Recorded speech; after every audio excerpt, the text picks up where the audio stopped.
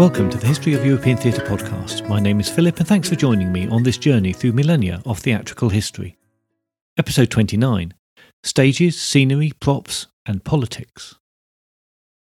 Last time, the theatre buildings of Rome took centre stage, especially that father of all the permanent Roman theatres, the Theatre of Pompey.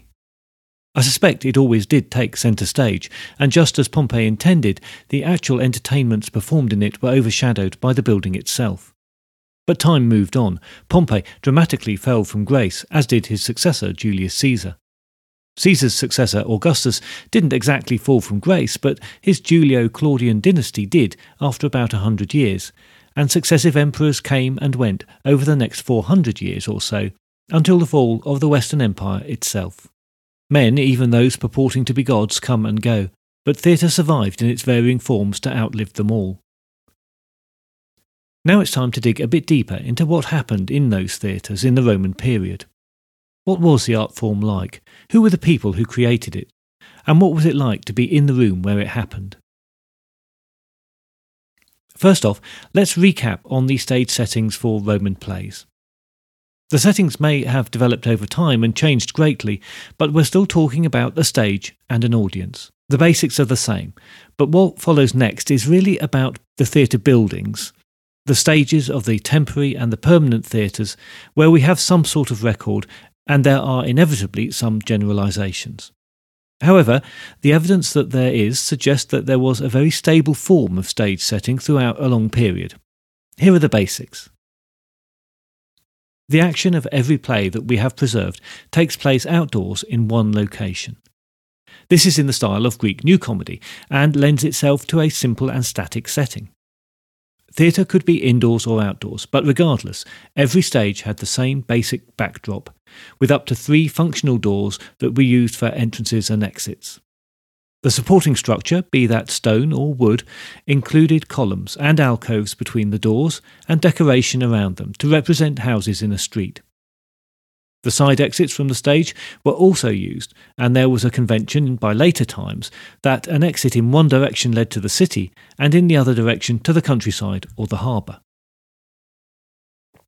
Although we can glean details about the stages and backdrops from existing ruins and decorative wall paintings, it's often the play texts themselves that give us the best evidence for the settings.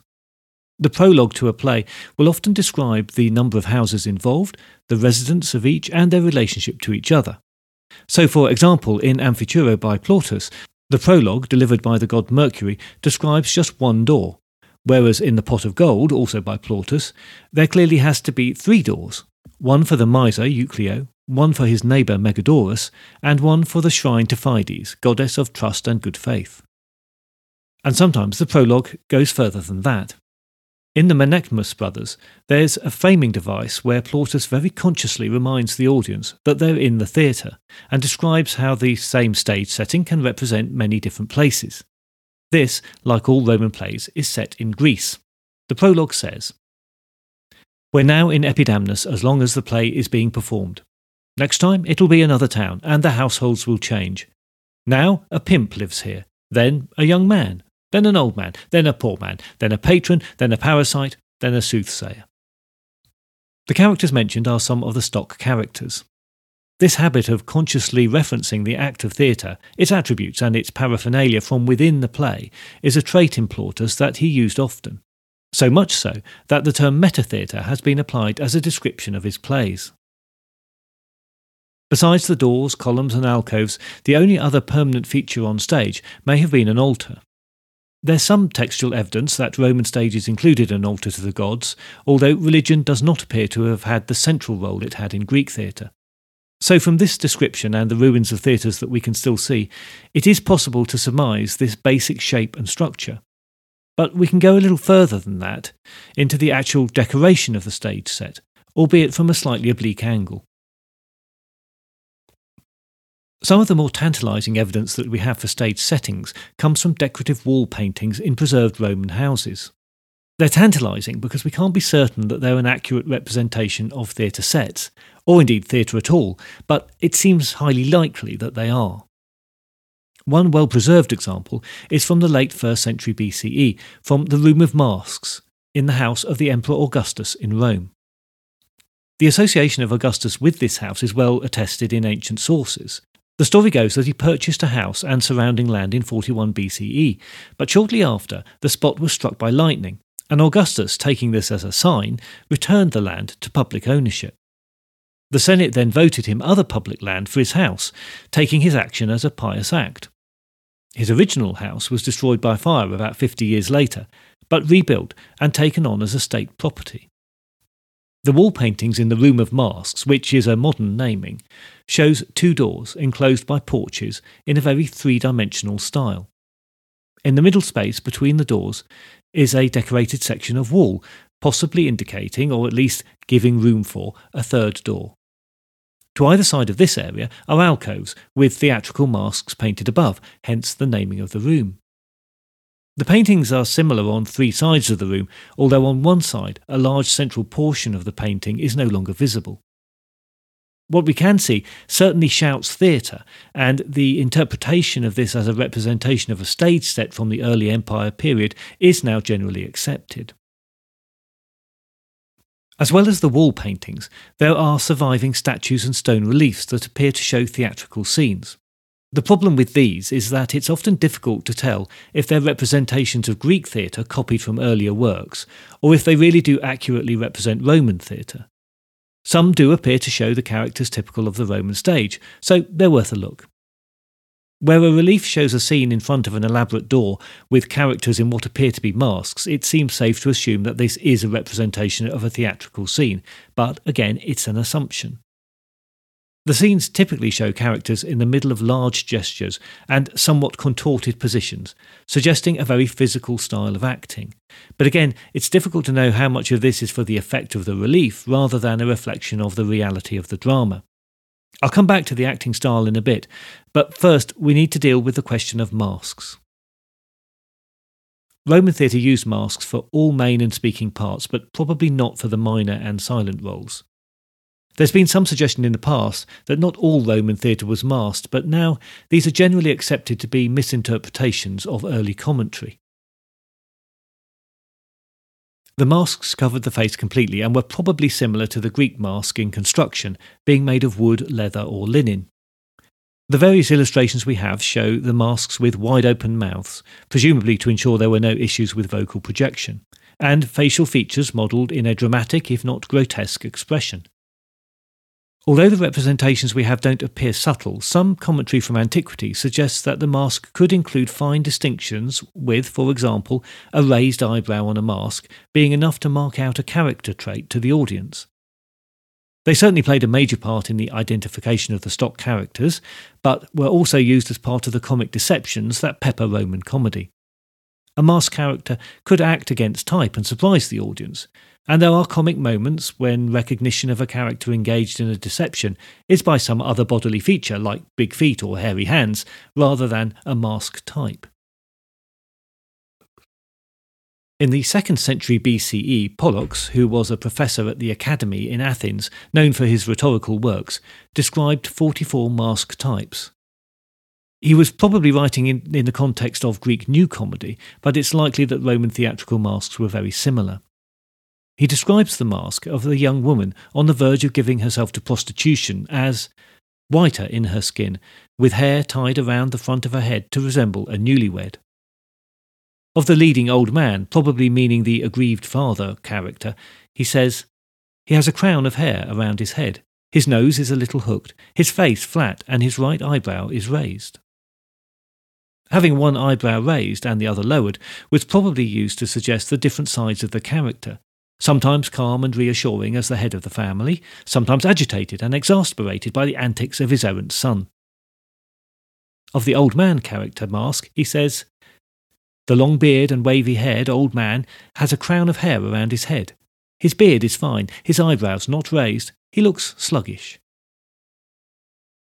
And the good young man character is ruddy, athletic, and tanned with only a few wrinkles on his face. He has a crown of hair and raised eyebrows. From this description, and with other evidence from Greek mask, it seems clear that masks included hairpieces of some sort and were coloured in ways to be obvious to the audience. We also see this in wall paintings showing Roman room interiors. It seems that it was quite a popular thing to decorate your living room space with a theatrical mask or two, so there is what appears to be some very good representations of masks in these pictures. Again, we have to allow for artistic license, but they include attached hair, the wide mouth part, and clearly defined features that match with the other descriptions we have. In a social sense, the acting professionals in Rome were not held in high regard. Technically, they were classed as infamia, the social group that also included criminals, prostitutes and gladiators. As such, they were excluded from military service, which was a bad thing in Roman society, and denied some other rights that the normal citizen would expect. This, of course, is very different from the Greek world, where, in some periods at least, actors were seen as close to priests. This distinction was noted at the time. Cornelius Nepos, writing in the 1st century BCE, comments that in Greece acting on the stage was not a source of shame, and that to win a competition could lead to great glory.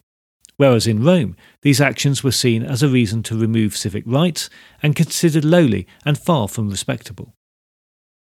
Indications are that actors tended to come from the lower or even slave classes. But as I mentioned last time, that didn't mean that the individual actors couldn't become very wealthy through popularity and thereby gain some social standing.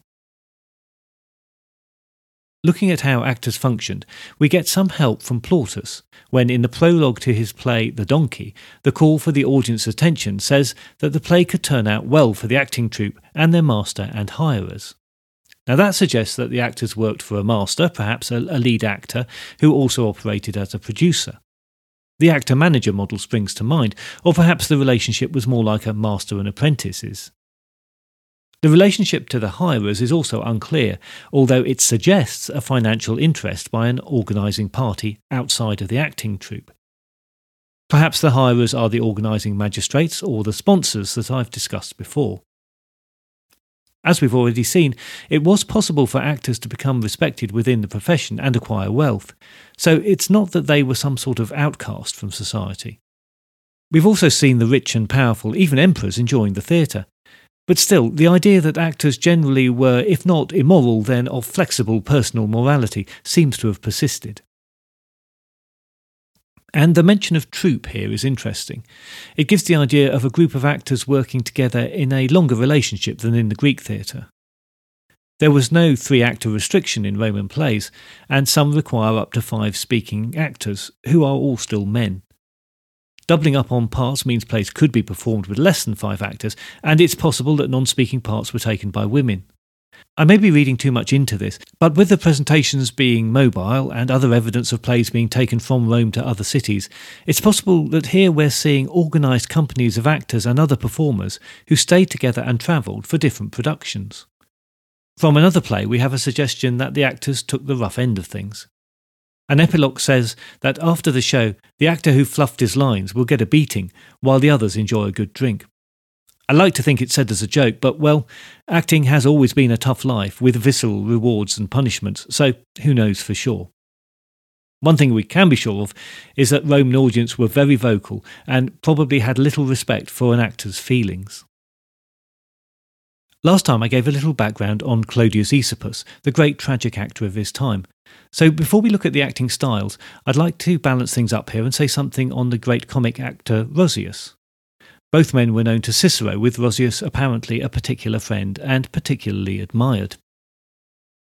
Quintus Roscius Gallus was born in 131 BCE, just outside Rome, and into slavery, but was sent to learn the art of acting by his master when his talent for mimic was noticed at an early age.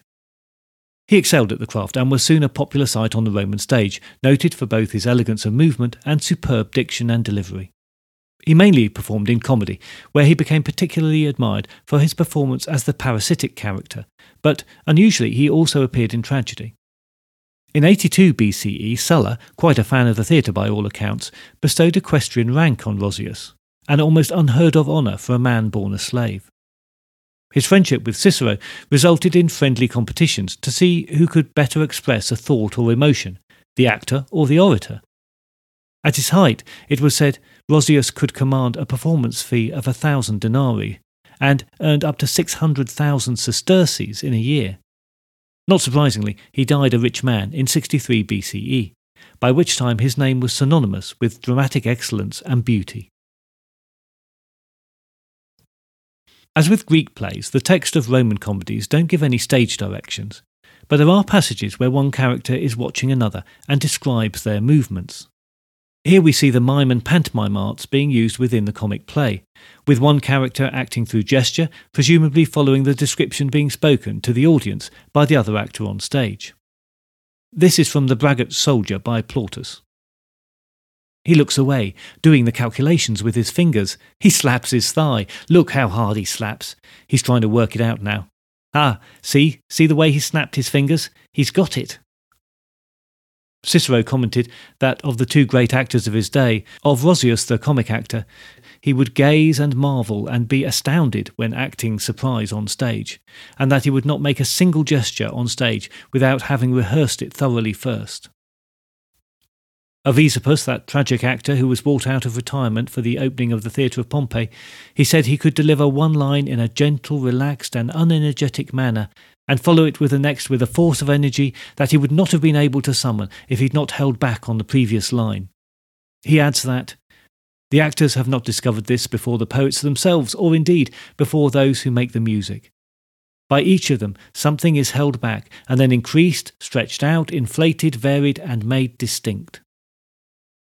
So we can imagine a very demonstrative style, including both large and intricate gestures.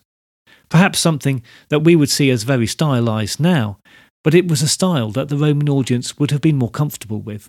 All their mass entertainments were on a very large scale, so all performers, from gladiators to actors, would have been projecting in a big way. And that's also true for politics and philosophy and education. Although orators thought themselves stationed well above actors and went out of their way to articulate the distinctions, it's clear that they shared many techniques of vocal projection and gesture.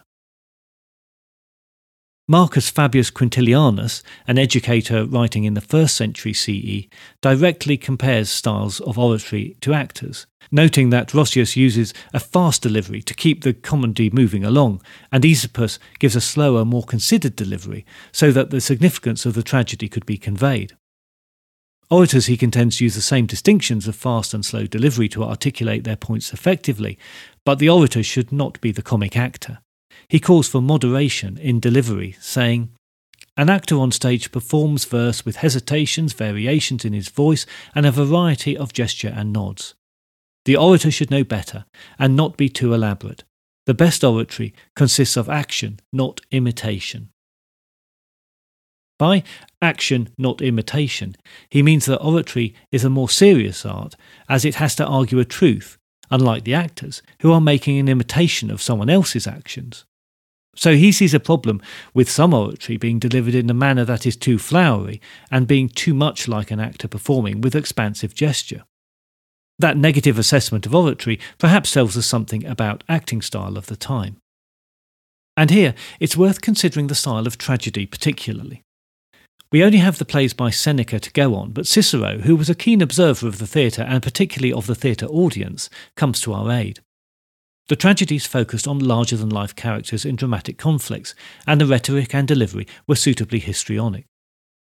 The stories were, of course, the old favourites, and that familiarity perhaps allowed the actors free rein to act up as much as possible. Cicero tells of a performance of Ileona by Pacuvius.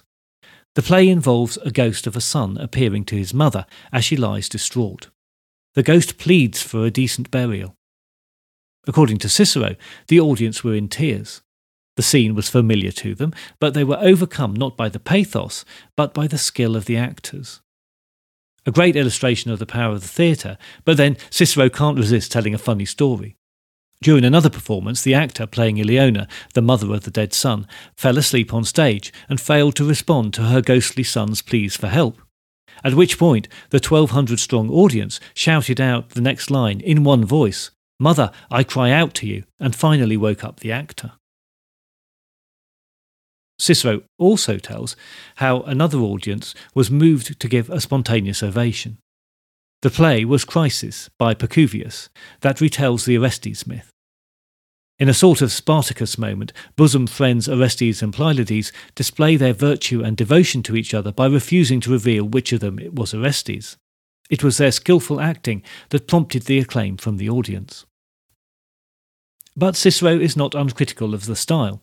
He points out that the character should be depicted through the whole of the actor's body, not just through the mask. Every word, he says, should be accompanied and underlined by an appropriate gesture. As already noted, the audiences could be unforgiving.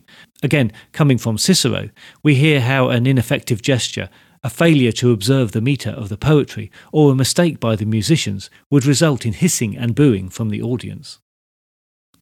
Cicero comments on other actors too, sometimes in complimentary ways, but a recurring theme from him was that the often good acting was overshadowed by what he saw as the empty spectacle put on by the theatres. He cites the opening performance at the Theatre of Pompey, where 600 mules were used to parade the war booty of Agamemnon across the stage. He notes that the audience loved it. And the Roman delight in these displays didn't wane. Horace mentions the distinction between the refined tastes of the equestrian class, who of course had the front seats of the auditorium, and the easily pleased majority, or as he puts it, the stupid, badly educated rabble. He describes how for 4 hours or more the army of extras played a returning army as they crossed the stage, both infantry and cavalry. They were followed by kings in chains, chariots, and carts loaded with war booty. How can, he asks, voice ever be heard above this din in our theatres? He continues that the actor who stepped out from this crowd was then greeted with a wall of applause without having said a word.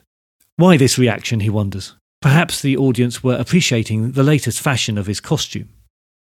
I remember thinking something similar when I went to a musical on Broadway a few years ago, and the star turn got a hearty round of applause for just turning up and walking on. Livy expressed similar concerns about the ostentatious wealth that the theatres had come to display.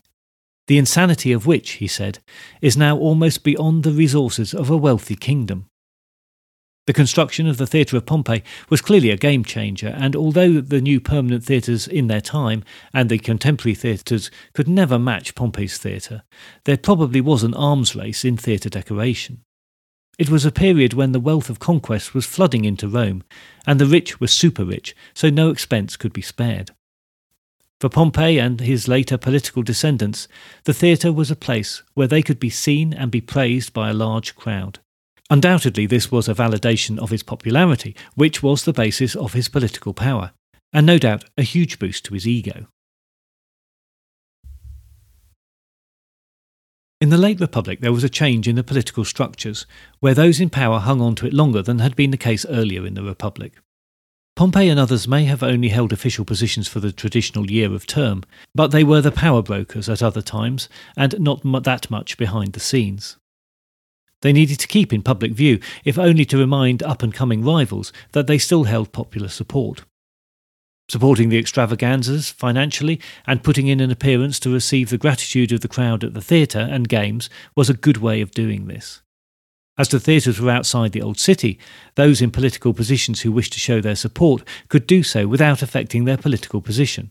So one way or another, the theatre became a useful tool in the fractious politics of the time. The same was true, of course, of the games, which were manipulated for political gain in much the same way. Cicero himself benefited from the political power displayed by the public. In 55 BCE, he had to leave the city in a hurry when a simmering row with Publius Clodius Pulcher, one of the most energetic and agitative politicians of his time, erupted.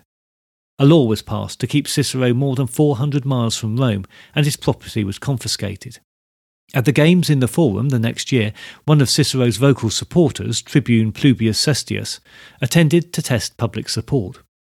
He was greeted with rapturous applause, and it was said that the Roman people had never displayed such universal agreement over a single issue. On the other hand, Clodius Pulcher's brother, who was praetor at the time, tried to take his seat unannounced, but was soon spotted and booed and hissed so loudly that the gladiators were alarmed and their horses frightened. In the temporary theatre at the same games, a line in a production by Brutus by Lucius Accius caused the audience again to erupt into a show of support for Cicero. His middle name was Tullius, so when in a play the 6th century BCE King Tullius is referred to as securing his people's freedom, it was taken as a reference to Cicero's plight. The following year, the games produced similar audience reactions, and the Senate revoked the exile, despite opposition from Clodius Pulcher.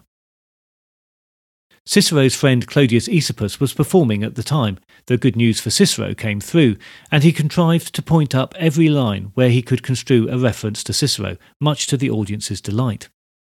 Cicero wrote that his friend performed with such feeling that even his enemies wept, and that he pleaded his case before the Roman people with far weightier words than Cicero himself could ever have done. It seems that the friendly discussions between them about who could make up the best argument, the orator or the actor, were resolved at a crucial moment for Cicero.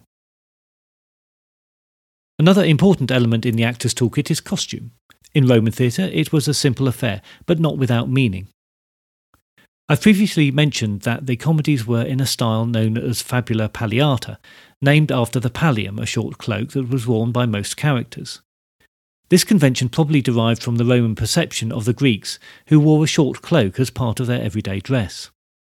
Given that the Roman plays are all set in Greece, it is of course appropriate, and it's another pointer to the influence of later Greek theatre on the Romans. Beneath the pallium, actors wore a simple tunic and some slipper-like footwear. Actors playing the roles of slaves probably just wore tunics and slippers. So the costuming was very simple, but had enough distinction in colour and decoration to assist with the recognition of stock characters. The rich man had a purple cloak, the debtor wore an out-of-date style to indicate his poverty. Old men wore white, the prostitutes wore yellow, perhaps signifying the colour of gold. The soldier also wore purple, but with a different style of cloak, the chlamys, a longer, more covering cloak. The common character of the parasite wore a twisted cloak as an indication of character. Costume is also used as a disguise, as the plays mostly rely on deception for comic effects. So the young man, when taking on the disguise of the slave, pulls his cloak shorter or removes it altogether. Maybe he changes his mask, and the disguise is complete. Obviously, the audience is expected to suspend disbelief to a degree to play along with the joke. There's a preserved fresco in Pompeii that's thought to illustrate a scene from a play. A clearly masked man in a short tunic and a pallium, so the slave, who typically rushes on with an urgent message, stands next to a young couple dressed in finer clothes. All three are wearing soft shoes and looking off to stage right. The slave, partially turned to look behind him, has an urgency about him, and the couple look concerned. Clearly, this is not good news coming. Perhaps it's the woman's pimp, or the young man's disapproving father. So there's no doubt that they were specifically theatrical costume, not just daily clothes used as costume. The sponsor of the play provided funding for costumes and possibly the costumes themselves. In another bit of meta-theatre provided by Plautus in The Weevil, the main character leaves the stage to carry out one of his deceptions. And an actor, playing the sponsor, or maybe even the sponsor himself, comes on, fretting about getting payment for the costumes, mixing the perception of the honesty of the character with the honesty of the actor. He says, it looks like he's a bit of a swindler. I'm worried I won't be able to get the costumes I hired back. But my debt isn't with that chap, it's with Phaedromus himself. Still, can't be too careful. I'll keep watch.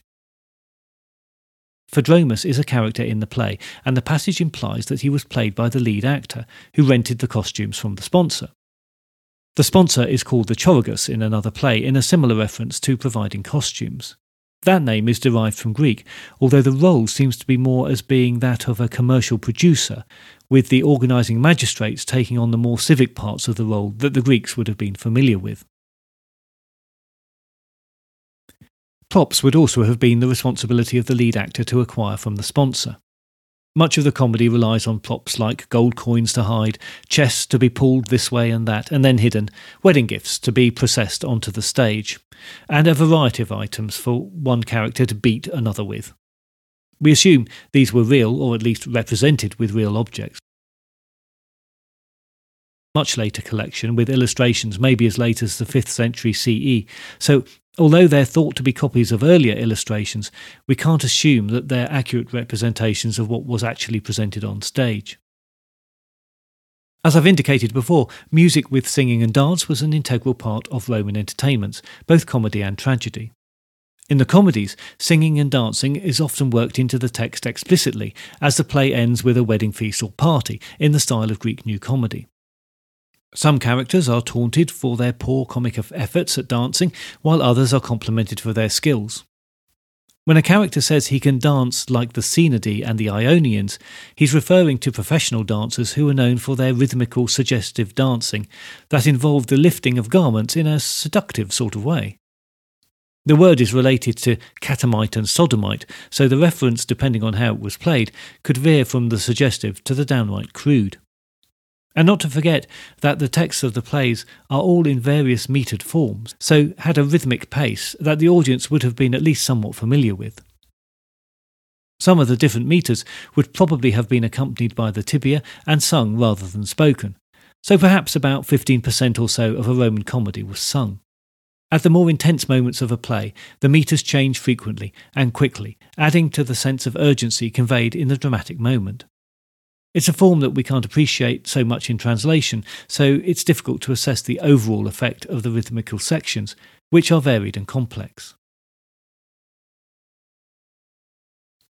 After he returned from exile, Cicero commented that there were 3 places where the feelings and opinions of the Roman people on public affairs could be best expressed: at a meeting, at the assembly, and as an audience for games and theatre. The details of the theatre buildings may be uncertain to us now, and the performers and performances only seen through the brief reports of others, but we can see that in the big picture of Roman society, the theatre had a cultural and political place. In Rome, particularly as the Republic fell into empire, politics and culture were intertwined because the games and the theatre were a method of mass communication. Not perhaps through the plays themselves, but by the nature of the huge audiences and their vocal participation in the entertainments. There's a vibrancy and a passion about Roman theatre that I for one did not expect to find when I set out on this investigation. For me, the character of the Roman citizen comes alive through the medium of theatre, as they are conducted and, yes, manipulated by the great actors of their time and the politics that were played out in the theatre. And I'm sure it's not the last time that I'll be making a comment like that. Next time, we get to the first of the Roman playwrights, with a look at the life of Plautus. He not only left us the oldest Roman comedies we have, but as you've seen in this episode, included in them many hints about how theatre worked in his time in a self-conscious way that's surprisingly quite modern. If you would like to support the podcast, please find us on patreon.com for additional content and transcripts of the podcast episodes, or at ko-fi.com if you just fancy tipping me the price of a coffee to say thanks. All contributions help to support the ever-growing library of research materials and are gratefully received. On the Patreon offering, there is now an episode featuring an alternate take on what it was like to go to the theatre in Athens in the 5th century BCE. It's a piece that I came across long after I'd presented my own version in episode 3 of the podcast, The Place of Seeing, and it focuses on the earliest of Aeschylus's plays, The Suppliants. You can get access to this and all bonus episodes and transcripts for the main podcast as soon as you sign up at patreon.com. I look forward to your company next time, but if you have any comments or concerns in the meantime, you can contact me by email at thoetp@gmail.com or via Twitter @tho.